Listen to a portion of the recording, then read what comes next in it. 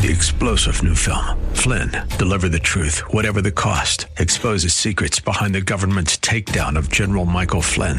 Flynn knew what the intel world had been up to. He ordered the first audit of the use of contractors. This set off alarm bells. He told the truth. He was the most dangerous person for Donald Trump to hire. They had to get rid of Flynn. Flynn, deliver the truth, whatever the cost. Available now. Watch it today. Go to salemnow.com. salemnow.com. The views and opinions expressed by Rob Black and his guests are not necessarily those of KDOW or its management, owners, or advertisers and should not be construed as legal, tax, or investment advice. Always consult with the appropriate advisor before making any investment or financial planning decision. I'm Rob Black, talking all things financial. Welcome into the show, the one, the only Rob Black and Your Money. 23 to 25 years on air, depending on how you want to look at it. Started my career by doing little market updates, 2-minute updates. I was behind weather and traffic on a radio station. It was a business talk radio station, so I was helping other hosts look smart. And then people started calling in and said, "Hey, the guy who's giving the updates, can we get him on air?" And I was like, "Sure." I really appreciate it.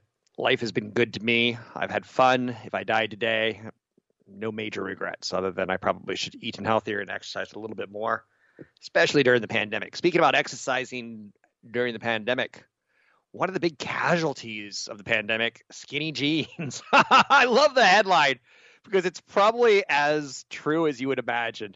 We're not really exercising. We're getting a little flabby. Anything that is tight on our body now is ripping and tearing at the seams at our body. In theory, again, I've lost almost 27 pounds in the pandemic.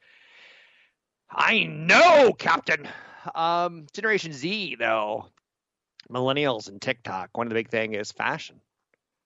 And you can see that the number of times skinny jeans are starting to appear. It's on the drop. That's one of those anecdotal stories that I can go pretty darn far with as an investor. Maybe not that one, but you get the idea. Here's another anecdotal story. And I don't know if this is true. I don't know. It's false, but it's going to get my curiosity going so that I start thinking about the next election cycle and the next election cycle and the next election cycle. The headline today in the New York Times, and I do read the New York Times, not cover to cover, but I do read the New York Times. I find the headlines in the business section to be relevant. And their reporting seems to be a little bit better than like a Reuters, if that helps. Now, when we talk about like magazine reporting or website reporting, you have to be very careful because a lot of the people talking, this is their first job. In the world of journalism, the college kid who got an English degree that cost $100,000, mom and dad are panicked about. They're like, go publish an article once a day. And they don't necessarily have the business aptitude to really write intelligently. So I see headlines like skinny jeans, and I try to take from that something. Here's another one that I'm trying to take something away from, and I don't know if there's going to be anything to take away from. There's nothing left. Why thousands of Republicans are leaving the party.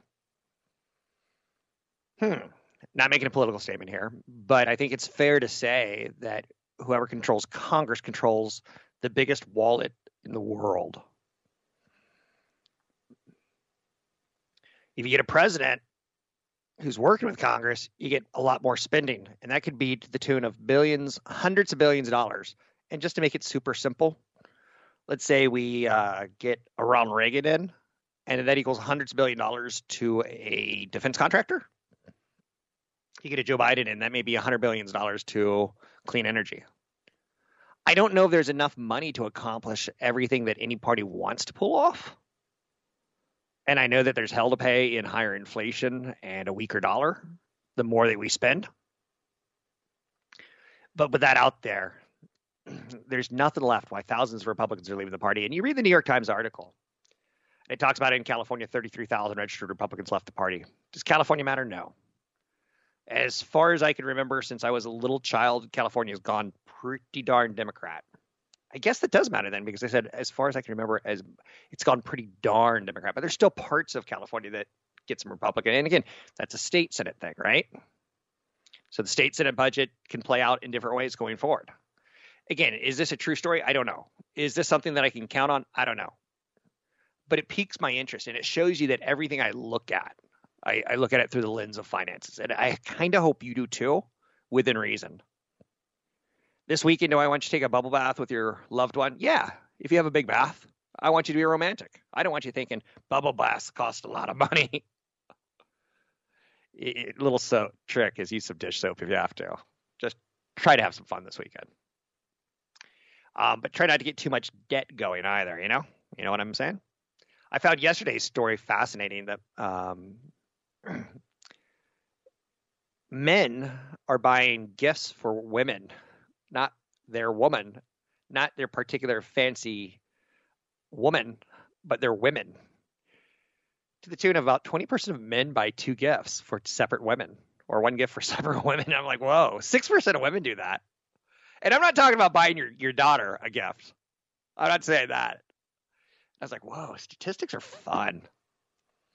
One of the articles that I read yesterday, and I read a lot of light stuff from business sections in the afternoon, but Mark Cuban's statistics professor from college was interviewed in a podcast, and they said, what's one thing we don't know about him? He started a bar in college, and it essentially goes out of business. But he said every day as his teacher, he'd stop by the bar and see Mark and try to support him as a business entrepreneur. Oh, by the way, it went out of business because it was a college bar and it was serving underage people. So that's not that much of a surprise, is it? I think we all know a college bar like that. Mine had darts at a pool table, and it was a lot of fun on Saturday nights after classes, especially on Halloween. Ah, the good old days. Halloween weekend in college. But I digress. One of the interesting stories about Mark Cuban is that he started a bar, and the statistics teacher came on and said, what's interesting about Mark Cuban is that he knew instantly that you have to give entertainment in order to get people to spend their money. Make it a good time and make it cheap, and people will come. It's not a secret that Dallas Mavericks tickets are cheaper than the rest of the league average. To me, it's not a secret. But I didn't put those two pieces together. And I'm trying to take a lesson out of that. Like, okay, entertainment that's cheap, rebounding the economy,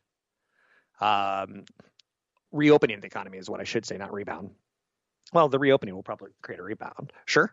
And I'm thinking, okay, what's cheap entertainment? Because not all of us are going to have money to fly to Europe for 2 weeks or to Hawaii. I was talking to a business associate yesterday, and he was almost drooling about the concept of retiring in Hawaii. I'm like, you should do it.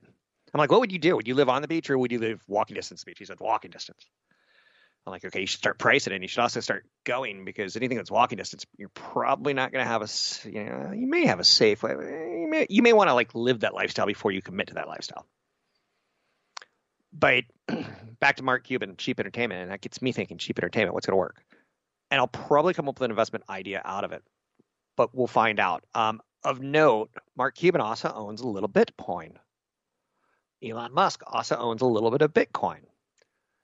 Elon Musk's Tesla, who owns the 1.5 billion of Bitcoin, it has risen so much since he bought it to the tune that it's already up 35, 36%, and you're talking 1.5 billion, so you can do numbers of 500 million, right?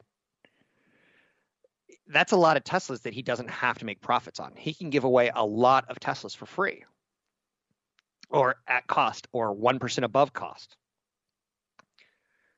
Not the genius, the intuitiveness to pull that off has given Tesla a huge cushion. Now, again, if Bitcoin goes to zero, that's going to really hurt their business model too. But so far, it's looking pretty good after 2 or 3 days. I'm Rob Black, talking all things financial, money, investing, and more.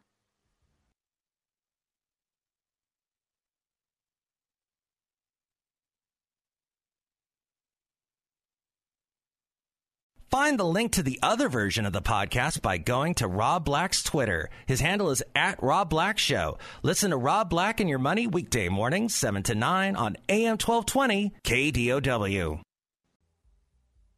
This is a show dedicated to getting into retirement. I would refer to it as your daily dose of business plus your daily dose of reality that you are going to retire at some point in time. And you're going to live off your savings and your investments and a little bit of Social Security until the day you die. Maybe some of us will work into our 80s. Yesterday, I talked about a couple who were in their mid-80s, young mid-80s, like 82, 83. Both working at Target, being laid off after the Christmas return season ended. Their job kind of dwindled. And that $15 minimum wage, how many jobs will be lost? How many jobs are almost charitable by corporations for people who are 80? And how many jobs are, do they take advantage of people at $7.50? It's not the easiest topics to deal with. And I know the Sharks game was exciting in a shootout last night, but that's not going to get you to retirement. So I got to sometimes mesh some of these stories together and try to work with them. We'll see how I do on that, especially today. In the first segment, I talked about Bitcoin and how most analysts on Wall Street are relatively negative on Bitcoin. What do I mean by that? Tesla goes out and buys $1.5 billion of Bitcoin.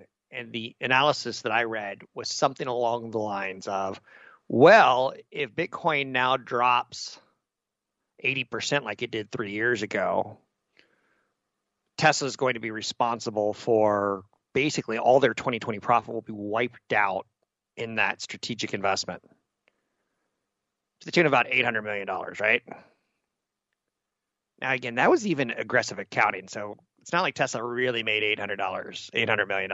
That was an adjusted profit for 2020, which is kind of like me saying, yeah, I think I kind of made that. But when you factor in my investment losses and my production cost of inflation on my business model, I was negative. But you're like, didn't you just say you were positive? I'm like, yeah, but I adjusted that.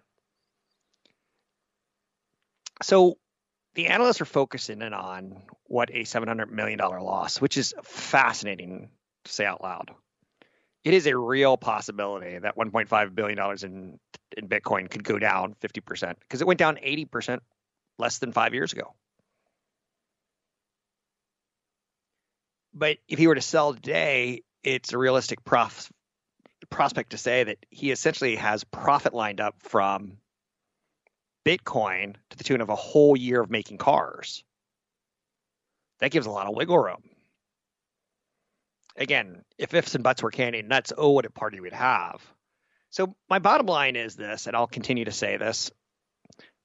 When you're a young investor, if you want to play with Bitcoin, it's like going to Vegas drunk. You might come home with a little bit of money. That night you might win a lot of money, but you're going to dwindle it down because you're drinking.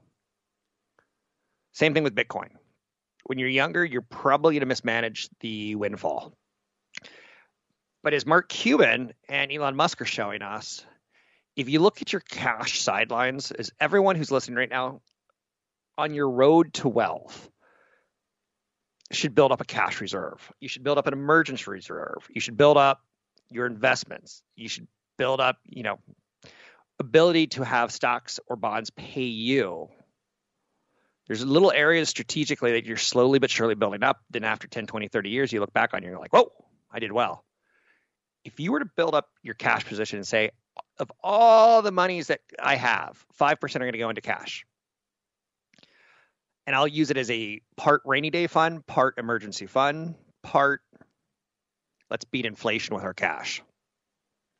I just looked at the interest rates that Bank of America are charging for their preferred premium diamond account, which sounds pretty fancy, right?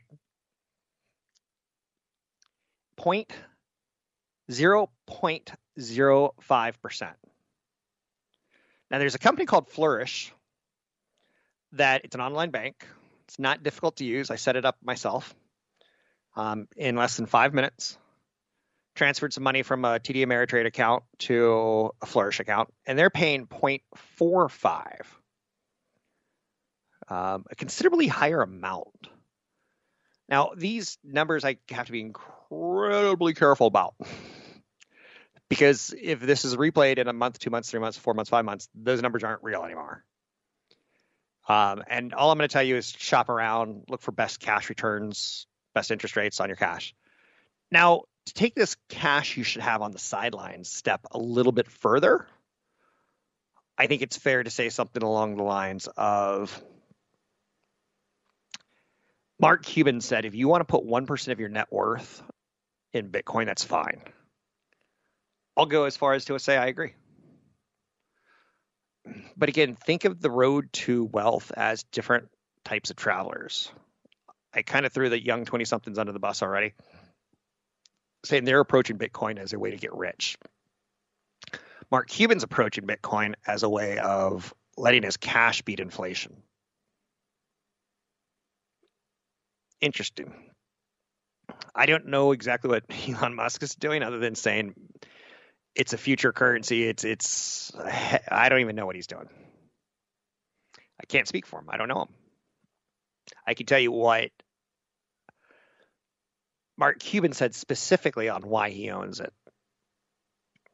But I can't tell you. And again, I'm bringing it up to say, if you want to own it, own it.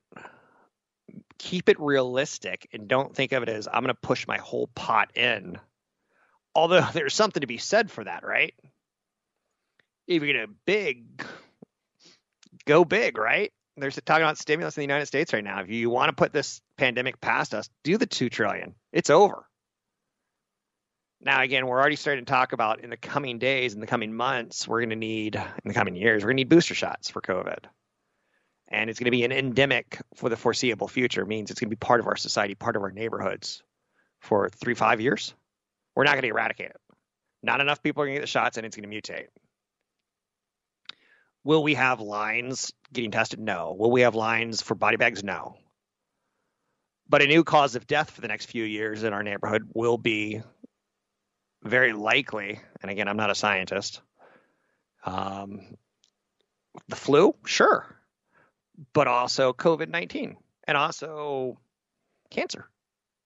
It's going to become part of our statistics probably for at least 3 to 5 years, according to the CEO of Pfizer or Johnson & Johnson. Now, again, then you get really cynical, and he's like, a booster shot for the next 3 to 5 years, like a flu shot, sounds like he's trying to make money. That's very cynical, and I don't doubt you for having cynical thoughts. And I appreciate that you do. But it's kind of a reality out there. Interesting to note that the very first transaction ever on Bitcoin, a man used 10,000 Bitcoins to order 2 pizzas. I think that would be worth something like 25,000 Teslas today.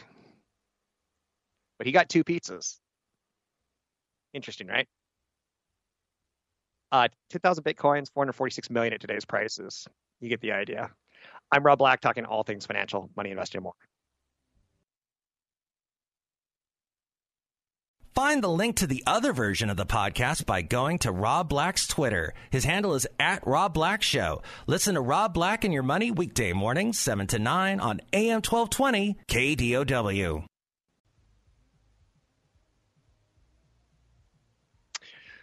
Welcome back in, Rob Black and Your Money.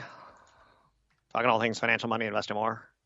Find me online at robblackshow.com. That's robblackshow.com. Joining me now, Patrick O'Hare with Briefing.com. The 20-plus year relationship continues. Mr. O'Hare, how are things at Briefing.com? How are things in the stock market these days? Well, things are going well, Briefing, and obviously things are going exceedingly well in the stock market. True. I think I knew the answer to the second question more so than the first. Mm-hmm. What are you seeing out there that is market-worthy news, per se? Well, I think it's more like what we're feeling, more so than what we're seeing, and what we're feeling is that this market is overly complacent, overheated, and probably due for a pullback. We're back in that mode where just nothing negative registers. It's always the same. You're writing the same narrative day after day after day. That being, the support of fiscal and monetary stimulus, the upbeat projections around vaccine distribution, the expectation, that the economy is really going to, take off here, the realization that you're seeing upward, revisions to earnings estimates, right? That's all true. It's all in the mix. We hear it day after day, but you do have to wonder, well, if you keep trading off the same narrative day after day, how much of that good news has already been pulled forward into the market here? And we think quite a bit, frankly, so that, you've had such a upswell of buying interest here in the month of February, on top of a huge upswell of buying interest that, began last October, really. And you just, probably have a market that's kind of just needs to settle down a little bit, because you're seeing a lot of a pickup in extreme speculative excess in some areas of the market that are typically viewed as signs of a bit of a near-term top, that being, penny stocks, microcap stocks, which are going up 10, 20, 30%, without any problem. And that's a little bit concerning to us. Okay. This is a very, very terrible thing to do, but I'm going to call you the old man in this argument. I'm going to be the young man, because I'm seeing exactly what you're saying. And yesterday on CNBC, you saw a parade of people come out and go, oh, the SPAC investments, every one of them are doubling on their first day coming out. That's a bad sign. It shouldn't be that way. Dogecoin, whatever you want to call it, it's pronounced both ways, hits an all-time high. Bitcoin hits an all-time high. There's real money to be made. Should we not give some credit to the millennials for this has to be young people invested this way, because anyone over 35, i.e. me and you and everyone on CNBC, is saying it looks like a bubble. And yet every day, and again, I know what you're going to say. That's what we were saying back in 2000, right before the crash in tech stocks. Houses can only go up in 2006. Are the old people, is there a chance they're wrong? And is there a chance the young people just get mutilated, murder-lated, chopped up, hit with a golf club in the next couple of days, next couple of weeks? Because if it's pretty fervent right now. But is it an old man versus young man argument, or could there be some realities? Because I did see corporations are cutting costs pretty aggressively, so that helps the argument of why they're sitting at highs. But it's a lot to go on. I'm trying to bring in that CNBC versus the average person argument right now, I suppose. Well, let me turn it around and say, let's go back to when I was a young man, right? Sure. Back in the .com days, right? Sure. And the young man in me would have said then, well, this time is different. Okay. Right? And those are some of the most dangerous words in the world of investing, right? Now, at the end of the day here, you're just not going to convince me that fundamentals don't matter. Fundamentals always matter, but there are periods where they are set aside, if you will. And we're in one of those periods. There's no question about it. I mean, you have no interference from interest rates really right now whatsoever. You have a Federal Reserve that's telling you, please go out on the risk curve here, because we're going to suppress interest rates for, who knows how long, but it's going to be a while. So they're basically saying, go have fun, people, because we're not going to get in your way. And there's just a ton of liquidity sloshing around out there. So you get these, another term you've heard lately, kind of like a gamified market, right? Mm-hmm. And in terms of, the younger set that is playing this market, they're not investing, I don't believe. They're trading, right? And okay, that's more power to them, because they are doing quite well. Many probably are. But with trading, you have to be very much on top of your positions, because it does become about market timing. And when you get into these situations where you're driving stocks up based solely on a narrative without any fundamental underpinnings, you're essentially riding a greater fool theory, right? You're hoping you're not the greatest fool out there. And as long as you can find one other greater fool, that price is going to keep going up, and you're going to look like a genius. But ultimately, when we get back to the reality of interest rates running interference, everyone's going to come back around to realize, well, this time wasn't different, and fundamentals are going to matter, and there's going to be some massive corrections in some of these speculative pockets. Fair enough. I was trying to think. And I would add, if I may add, Rob, I mean, sure. You might not even have to wait for that. Look at GameStop, right? what's changed there? You've gone from, $10 to $489 a share to down to whatever it was last time I looked, I think it's at $50 a share, right? But there are a lot of geniuses writing that up to $489 that maybe not feeling so smart right now. And, because the last greatest fool was identified, I think, and so you saw a huge decline in that stock, and nothing's really changed, right? It's just that, the herd has moved on elsewhere, and we're seeing that today in the cannabis stocks. I was laughing last night as I was trying to come up with stories for today, and I was like, I think my son might be a better investor than me right now because he knows about Bitcoin and he knows about GameStop. And like your daughter might be beating you, but in the long term, you're going to probably have a better track record. But that doesn't mean they're not going to own a small island if they could pull off the right time in the right place kind of argument. And I'm like, it's not worth developing, but I've over talked about it already.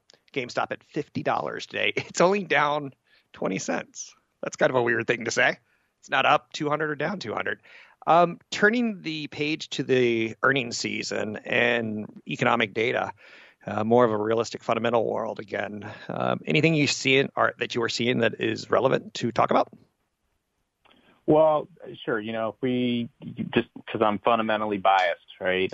Me too. The earnings environment has unquestionably been much better than expected, right? And the fourth quarter period coming into it, estimates were expected to see about a 9% decline in year-over-year operating earnings growth for the S&P 500, and with the huge surprises we've been seeing, we're now positive again, upwards of close to 2% year-over-year growth. Now, that on an absolute basis is nothing, to write home about, but on a relative basis, it's extremely important for this market in terms of its attitudes as it relates to the reopening outlook and the potential for increased operating leverage and the manifestation of that through much stronger than expected earnings growth as 2021 progresses. And that's helping the market kind of rationalize the higher valuation which is trading right now, because, an argument I made in my big picture column that I posted on Friday was really that, this market is trading beyond itself in the sense that it's really not looking at kind of like what the forward 12-month earnings estimate is right now, because it's not taking that at face value, because it's giving it a cushion for that to be even higher based on the strong earnings beat rates we're seeing in the fourth quarter. So you might have a market trading at, say, 22 times forward 12-month earnings, at face value, but the market is clinging to the idea that you're probably going to see earnings estimates come up 10, 15% above what they are right now. So you have really trading more like 19 to 20 times earnings, with interest rates still, hanging there at low levels. And it becomes a basis for this market to find a fundamental rationalization for why it can continue to levitate here, even though it's come such a long way in such a short amount of time. Odd question, but with the end of record low interest rates and the end of record low mortgage rates, if that were to happen in 2021, does the market face headwinds that are workable, manageable, or are we going to not say lose, but it's be way tougher to compete with the market in the foreseeable future? Is that a question? I'm not sure, but I'll let you work with what I threw out.